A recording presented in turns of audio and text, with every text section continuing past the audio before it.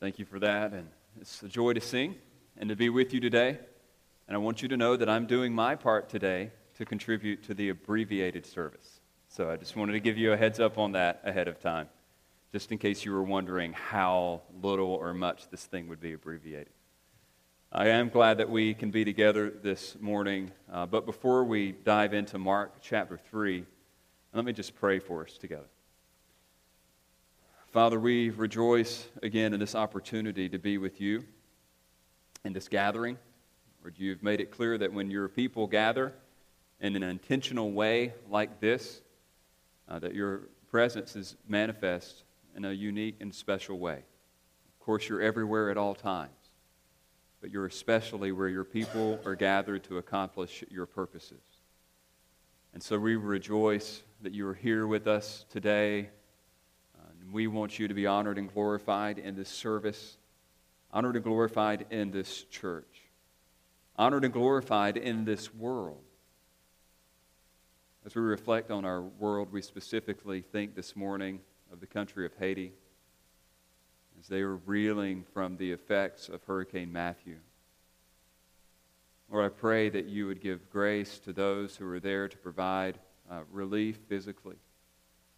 But I pray that your church that is there on that island will be mobilized in a way to capitalize on the spiritual needs of the people as well. Lord, we just pray that somehow you would use this tragedy as a triumph of your grace. Lord, we pray not only for the country of Haiti, but we even pray for our own country, our own state. We continue to lift up Governor Rick Scott to you. We're grateful for the preparation that he was able to do this week with the people on the eastern side of our state preparing for the hurricane. We're glad that many were spared, but for those who did lose family members, we pray that you would comfort them today and that the gospel would somehow make its way to those people who are hurting. We pray not only for our world and our country, our state, but even, Lord, our area. Lord, we just ask that you would work through other churches in this area, not just ours. In specific today, we lift up First Baptist Church and Pastor Hayes Wicker and ask that you bless the preaching of the word there and that the gospel would go forth clearly. We're grateful for the many ministries at that church and especially the sports outreach under Mark Bates' leadership. We continue to pray for him. And I pray that this ministry would be leveraged well to share the gospel with others. And for those of us who are involved in that at some point through the year, I pray that we would use that time well to speak to the other parents that are involved and share the gospel with them.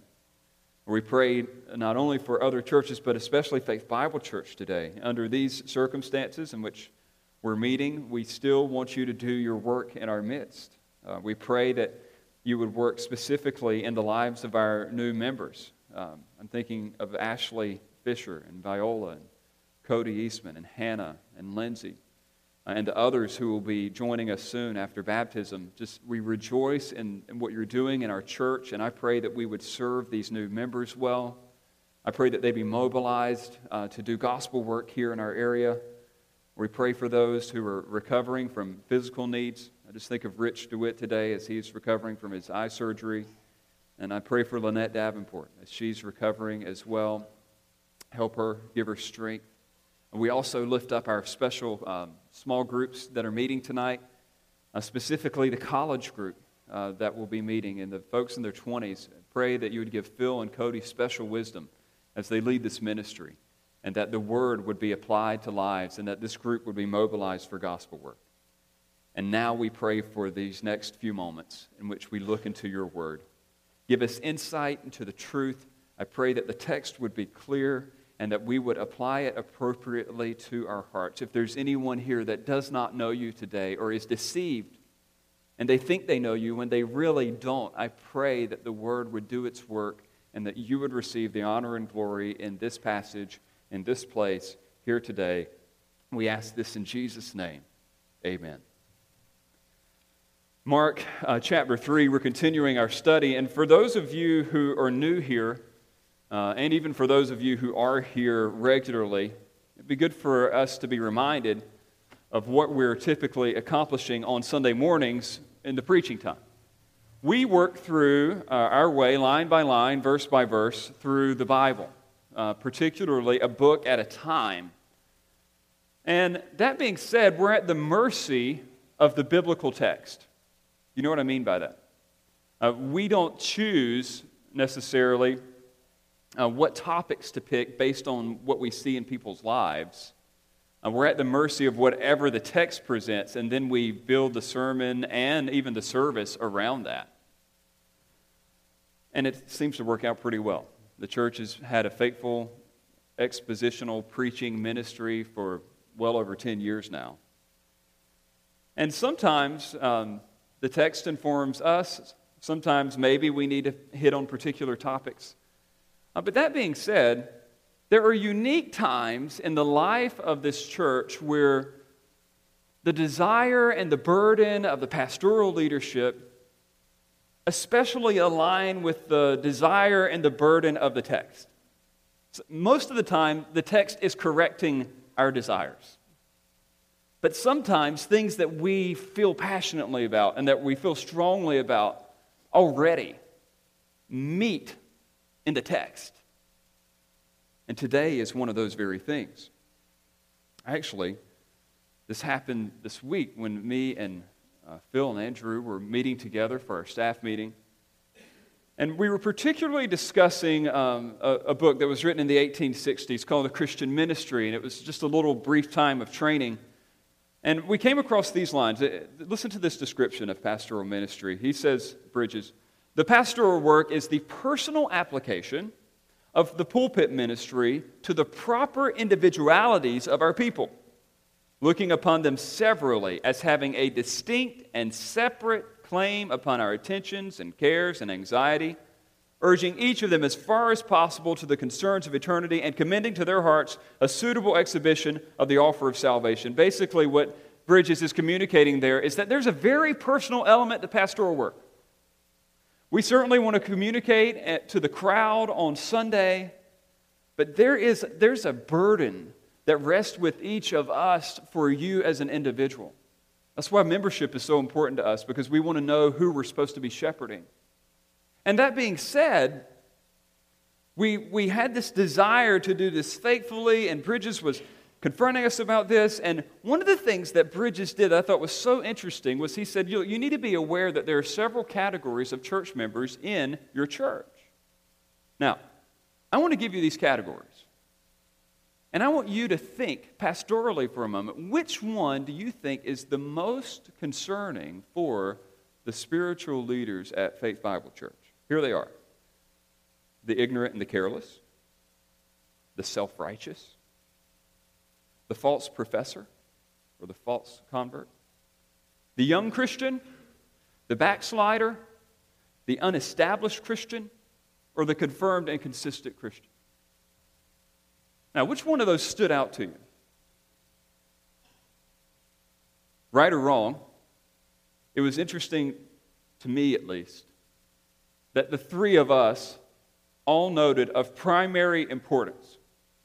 The most concerning of all those groups of people for us was particularly the false professor. The one who thinks they're a Christian, but they are really not. And what that person needs more than anything else is they need to rightly respond to Jesus. They've never done it before. They've been aware of Him, but they've never appropriately responded to Him. What's the greatest concern of our text today? A right response to Jesus. Making sure that someone actually appropriately responds. There are many responses that we're going to see throughout the book of Mark, but this particular text is clarifying for us what is the correct one. It's dealing with the false professor. And let's be very transparent for a moment. I think we all can know the signs of a false professor. It's so hard to note because they seem so good on the outside. But based on my experience with people in the past, let me sketch a little profile of somebody who very well could be someone who's deceived in their understanding of salvation, their response to Jesus. Could be a man or a woman that we're most concerned about here would have no problem identifying themselves as a Christian, obviously. And here's the difficult part. See, a lot of times false Christians come from Christian families. They were raised in church, or they could have even been raised in a Christian school or been homeschooled. They can even know a good deal about the Bible. A lot of times they do because of that very upbringing. But here's some of the more graphic indicators. I mean, because it isn't just everyone who is raised in a Christian home and goes to a Christian school that's a false professor. Here's some of the telltale signs. A false professor typically projects an air of self-assurance about their relationship with Jesus. I mean, they're actually vocal about it. They want you to know that they are right with God. While other people let their works do the talking, these people talk. A lot of times they'll focus on how intensely personal their relationship is with Jesus. And the reason why they do that is because it doesn't align with the normal expressions of faithfulness. Like you would expect normal Christians to love God's people and to love the Word and to spend time with God's people. And normally a false Christian doesn't do those really obvious things. And so in defense, they'll say, well, I have a uniquely personal relationship with Jesus Christ. To quote George Jones, me and Jesus have our own thing going. That's the way they explain it. Or they'll even make statements like this. I get these committed guys and, these people who want to join the church and those people who want to be here all the time, but Jesus never demanded fanaticism. That's okay for some people, but, I don't want to be fanatical about my relationship with the Lord. Yet no matter how much somebody would try to justify their relationship with the Lord, I think deep down inside they can never escape the possibility that they may be wrong. As scary as this may seem, whether it be for you or for someone in your own family, there's hope.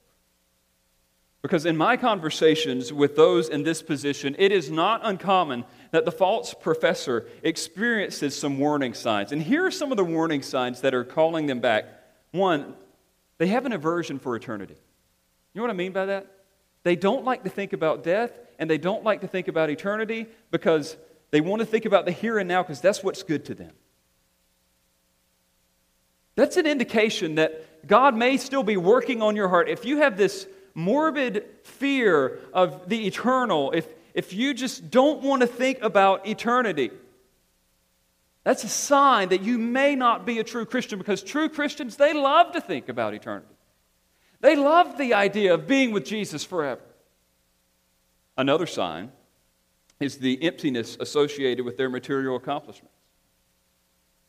The false professor is striving to find some type of significance in this world, whether it's popularity or stuff. And they just can't shake the void. They just feel like something's not right in their life. And I'm telling you, this is God working in their heart to help them understand that, you know what? The stuff will never satisfy you. And there's one more thing. It's a nagging guilt over a life lived for self. Whereas a true Christian can lay his or her head down at night with the peace that Jesus has done it all, and they know that they are committed to Christ, there are moments even like this morning where someone thinks and wonders, am I really a Christian? I don't know if I'm living for Jesus. I think I'm just living for myself. If that's you, or you know anyone like that, I think the text in Mark 3, 7 through 36 is going to be especially helpful. Because Mark 3 tells us what a right relationship with Jesus actually looks like and how it would impact one's life.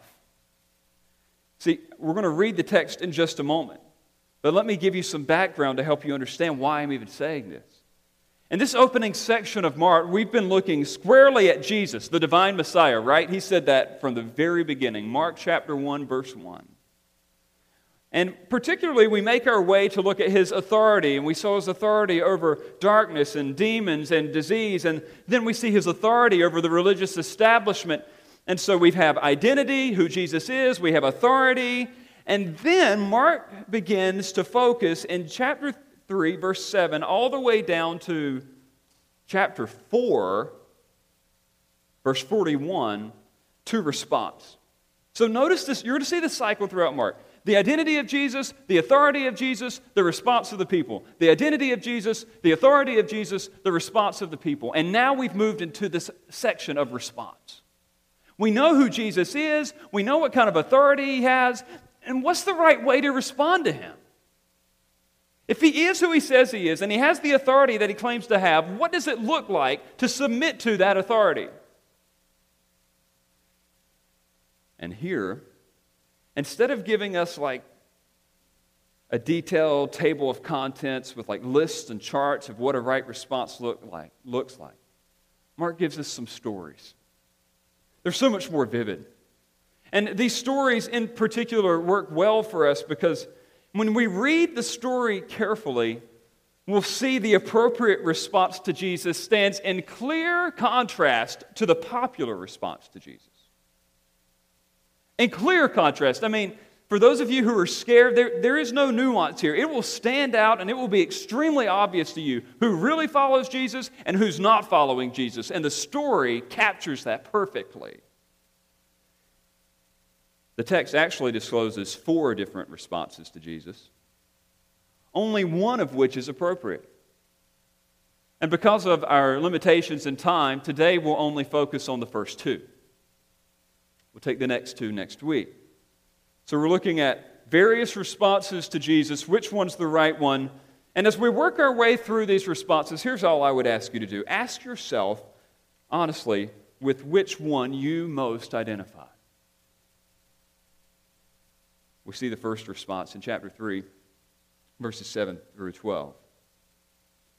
Jesus withdrew with his disciples to the sea, and a great crowd followed him from Galilee and Judea and Jerusalem and Idumea and from beyond the Jordan and from around Tyre and Sidon. And when the great crowd heard all that he was doing, they came to him, and he told his disciples to have a boat ready for him because of the crowd, lest they crush him. For he had healed many, so that all who had diseases pressed around him to touch him. And whenever the unclean spirits saw him, they fell down before him and cried out, "You are the Son of God." And he strictly ordered them to not make him known. What's this first response? It's simply self-interest. What we see here in chapter 3, verses 7 through 12, is the self-interest of the crowds. The self-interest of the crowds. And what's interesting is the way that Mark distinguishes between the expansive, multifaceted, self-interested crowd and the true followers of Jesus that will show up in verses 13 through 21. I mean, it is very clear when you read the text clearly. Many of us would read this on the surface and think, oh, this is awesome. Jesus' popularity is just through the roof. But Mark is careful to distinguish between Jesus' popularity and, again, an appropriate response to him. The crowd in the book of Mark is one of the characters, if you will. You have Jesus, you have the disciples, and you have the crowd. I mean, it's the word is the crowd. You'll see it show up over and over again. And if you've paid careful attention so far, you're going to notice something, that the crowd has not been a friend to Jesus. They've been appreciative of him. They've been desirous of him. But they have not been friendly to his mission. Do you remember what the mission of Jesus was, stated in Mark 1, verses 14 and 15? It was this. He wanted to communicate the reality of the kingdom, right? And he wanted to command a response to the king. Mark 1, 14 to 15 sets up the entire book, saying this is Jesus, this is what he came to do. He wanted to communicate the reality of the kingdom. He wanted to command a response to the king. This is the initial phase of his ministry. He wanted to meet spiritual needs primarily through teaching. And we see, as we make our way through Mark chapter 1, that Jesus begins to initiate that mission. What does he do? He immediately calls some disciples to himself, and then he begins teaching in the synagogue. And what happens? Do you remember? As soon as he begins to teach, some demon begins to object to this teaching. Jesus casts out the demon, and then all the people note that, wow, this guy has authority. He can do his teaching is authoritative, and he can do even more than just teach. And then they find out that he can heal. And then it says that he gets trapped in the house that he was staying in because people were coming to him all night long because they wanted healing and they wanted the demons to be exorcised. So much so that when we read through Mark 1, we see that Jesus has to sneak away to go pray, and his disciples come to him early in the morning while he's praying, and they say, hey, look, the crowd, go back to the crowd. And he said, no, my mission is to teach. Look with me over at Mark chapter 1 to see this for yourself, because you have to note this. Mark 1, verses 38 and 39, and he said to them, let us go on to the next towns, that I may preach there, for that is why I came out. So Jesus wanted to preach, and the crowd just wanted healing. And as we make our way through the text, just continue to look with me. Jesus is out, he's trying to escape the crowd, and then a leper comes to him.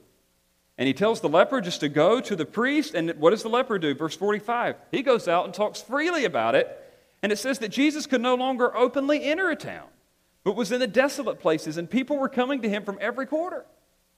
Look at chapter 2, verse 1.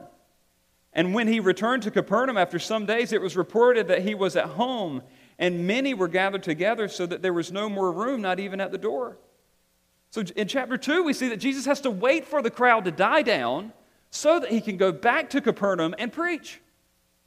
They are impeding him from his mission, and he was always gracious, he always healed, he always met their needs, yet he had a priority, and he wanted to do two things. He wanted to communicate the reality of the kingdom, and he was going to command a response to the king, but these people were clamoring to meet or to have their needs met. The religious leaders began to get involved, and we see that they distract Jesus from his mission, and while he says that he came to teach, he wanted to teach, he wanted to meet spiritual needs, we don't see any mention of Jesus' teaching from chapter 2, verse 18, all the way through chapter 4, verse 1. Notice even in this response, in chapter 2, verse 7 to verse 12, where we were just looking, it says that Jesus withdrew with his disciples out to the sea, and a great crowd followed from Galilee and Jerusalem and Idumea. And what was he doing? It says they heard what he was doing. That's why they came to him. Notice that. They heard what he was doing. They didn't hear what he was teaching. They wanted to get in on what he was doing. And here's what Mark does that I want to show you so carefully this morning, because this will help you understand the rest of the book. There is a difference between the disciples and the crowd, and you see it clearly here in this text. Look at chapter 3, verse 7. Jesus withdrew with his disciples to the sea, and a great crowd followed him. Notice that. The disciples and the crowd are not the same thing. Look at verse 9. You'll see something similar. And he told his disciples to have a boat ready for him because of the what? The crowd. Disciples and the crowd aren't the same thing. In 1 verses 13 through 19, we have this description of his disciples, and then look at verse 20. Then he went home, and the crowd gathered again, so that they could not even eat. Do you notice? The crowd is not the same as his disciples. It's pretty clear. And what is this crowd? If they're not disciples, what are they up to? Well, notice the identity of the crowd. It keeps calling them in verses 7 and 8 a great crowd, a great crowd. This word was often used to describe a mob of some type. Some historians have done some estimations, and they think this crowd consisted of thousands of people. Thousands of people clamoring for Jesus' attention. And even notice not only the breadth of the crowd, but notice the diversity of the crowd. Mark is careful to note that these people are from all over the place. They're from Galilee, that's northern part of Palestine. They're from Judea, that's the southern part of Palestine. And then it mentions Jerusalem, particularly. That was the royal city, the religious capital of the world. This is where the pure Jews lived. And then Idumea, that was even farther south, and that was actually a mix between people from Edom and people from Jerusalem. So they were, as the Jews would affectionately use the term, half-breeds. And then beyond the Jordan, so that's on the east side of things, if you're looking at your Bible map, And then it says from around Tyre and Sidon, that's the far north side of things. And these people weren't even Jews at all. They were totally Hellenized. They were Phoenicians. And basically what we have here is north, south, and east. There's no west, by the way, because that's the ocean. So there's no sea peoples that were coming in. But you've got every possible point. You got north, south, east, and then you have Jews, mixed groups, and then Gentiles. And it was a diverse crowd, and they were all coming because they heard what he was doing. They didn't want to submit to him. They didn't want to hear his teaching. They wanted to get in on the healing and the miracles. They wanted to have a piece of this action. And notice not only what drew them, but notice their disregard. Their total disregard for Jesus. I really love the way that the ESV translates this in verse 9. It says, and he told his disciples to have a boat ready for him because of the crowd, lest they crush him. Crush. It's a great word. The word there basically would mean pressing, crushing, pushing forward, mobbing, falling upon Jesus with the unintentional byproduct of causing harm. I mean, this is intense stuff, what's going on. And we see the humanity of Jesus in a very real way. He's fearful for his life, and so he says, get a boat. Get me a boat ready so that these people will not crush me, so they will not trample me. They didn't care about Jesus. They just wanted what he could give them, even to the point that they were willing to trample him so that they could get to some touch of him. And not only are the people wanting the physical miracles, but you even have the demons here again prematurely disclosing his identity. We've talked about that several times, but Jesus wants to disclose his identity as the Son of God after he explains to them that he's actually going to die on a cross. But he has not taught them that yet. And so here are these demons. They're saying that he's the Son of God and that they're acknowledging this. And Jesus is even having to fight the demonic presence and say, look, don't disclose my identity yet. I don't want it coming from you, number one. And two, I don't want you associating the Son of God with just a wonder worker and not a salvation bringer. And so he is clearly facing opposition in this crowd. So what I want you to see is that this isn't something to celebrate, like, yay, Jesus, he has a crowd around him. This is actually an obstacle to his ministry, what he's trying to do. The people just wanted relief from their mental and emotional problems.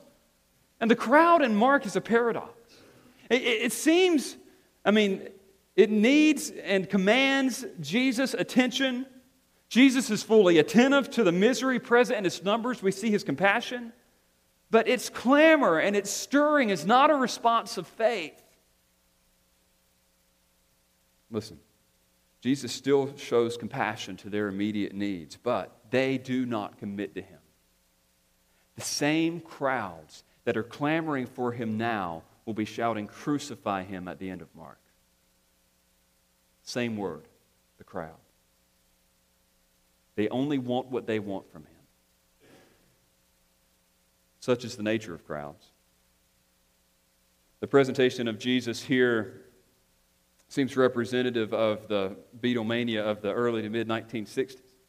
For many of us, we're too young to remember that, but if you've ever seen the videos of this, it's nothing short of horrific. And it was in 1963 that CBS News actually characterized Beatlemania as an epidemic that had seized Great Britain, and they were afraid that it would infect America, and indeed it did.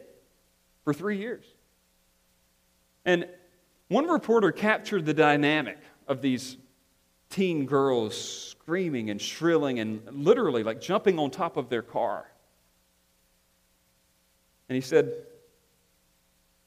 you can't realize how they're pushed about talking about the Beatles. They're mobbed and they're questioned. They have no lives to call their own. They're treated like machines, not even like human beings.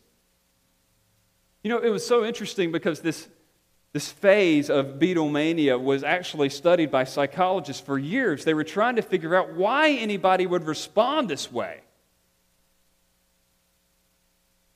The British Journal of Clinical Psychology would later explain Beatlemania as the passing reaction of predominantly young adolescent females to group pressures of such a kind that meet their special emotional needs. They just wanted their needs met, and they felt like That they're longing for just this emotional contact, that these guys could fulfill that, and it was a total mob mentality. And the point that we have here is that what I want you to see in this is that these pastoral and like folksy stereotypes of Jesus, surrounded by lambs and children in a peaceful environment, are a skewed caricature of Mark's description of Jesus' early ministry in Galilee. It was a madhouse. I mean, the arrival of a popular leader jostled about by crowds and news reporters is probably a better picture of what Jesus' early ministry was like. Now, you need to get this real picture. You need to understand that Jesus is pressured by selfish people. A crowd for Jesus was not the same as success. Superficiality was not the same as submission and salvation. And while this account from Mark reminds us of Jesus' popularity and power, the greatest significance of where it's located in the book of Mark is for us to examine our response. Especially important since the crowd is not the same as the committed. See, what we have here is Mark implicitly warning us to examine our motives in following Jesus. An appreciation for and an affinity for Jesus alone may be a popular response to Him, but it is not an appropriate one. Let me help you with this individually. Think about this by yourself for a second. I want you to understand that an appropriate response to Jesus demands more than just self-interest and superficial improvement. There are churches all around the country that would advertise to you that if you just come to Jesus, He's going to fix everything. The health wealth types tell you you'll be healthy and wealthy. But then you have some lesser types that would say, well, look, if you want to be physically fit and you want to have a good business, you just need to let Jesus rule your life as opposed to you ruling your life. And everybody's so concerned about superficial needs. Jesus isn't worthy. He's just a great addition to what they already have. And yet the way we see Jesus presented in the book of Mark isn't just the one who can meet temporal needs. We see Him as the Lord of heaven and earth, the one who is worthy of our submission, our adoration, the one that we bend our lives to. I want you to know that Jesus can. I mean this. Jesus can meet surface needs. You hear the old phrase, Jesus could fill that God-sized hole in your heart. Look, Jesus can do that. That emptiness that I was talking about earlier, for those who are self-deceived, Jesus can meet that void. I'm not denying that one bit. He will increase your quality of life. Just look at the countries in the history of civilization that have been impacted by the Christian message and those who have not. Jesus does make a difference on our surface lives. But you must remember, He did and does relieve the most pressing needs, but He also did and does demand repentance and submission. That's the Jesus that's being portrayed in Mark. He's God, not just some type of genie. He's a king, not just our companion. You know, I was thinking last week, I used this term. I said last week that the text reminded us that God is not just some type of cosmic killjoy. I think this week the text reminds us that God is not some type of cosmic candy machine. He's not just somebody that we come and like what we think we really need that He's going to meet. Jesus wants to do so much more. There's something more fundamental. There's something more deep than just what we would want on the surface. The biggest problem that we have is not just our health or our money or our children, but it is our soul. And Jesus came to meet that need. What does this mean for us as a church? I think it helps us understand the difference between the crowds and the committed. Or an understanding of this difference will safeguard us against the error and frustration of superficiality and sentimentality. Now, I want to say this. It is an easy mistake for churches to fall into, for pastors to fall into, and for people to fall into, to equate crowds with success. You ever been somewhere like that? I have, and I'm saying this kindly. I think in one of my previous ministries, not anything recent, but one of the first ones I ever worked in, we really had this desire to reach people, and then all of a sudden, every Monday morning, we found ourselves looking back at the service, and we would always look at three things. How many butts were in the seat? How much offering was giving, and what was the emotional feeling of the service. That was the way we measured success. And you know what? I realize now, the more I study Scripture, that is not the Christian paradigm for success. We can't base our success off how many people can fit in a building or what things feel like or how big offerings are. I am glad to say, in my conversations with the elders here at Faith Bible Church, that they don't measure the success of the crowd through mere population, but through commitment. Now, I got to say, the quantity of Faith Bible Church is important, but it's not as important as the quality of its people. That's why what we're looking at for our church, and what you should be looking at to see, is this a good church or a bad church, is do we understand the gospel? Or are people committed to the body? Are people obeying Jesus in baptism? Or are they serving Christ with their lives and with their businesses and their vocations? This is the difference between a superficial and a sincere submission to Jesus. And for the sake of time, I would only point you now to this next response that we see in verses 13 through 21.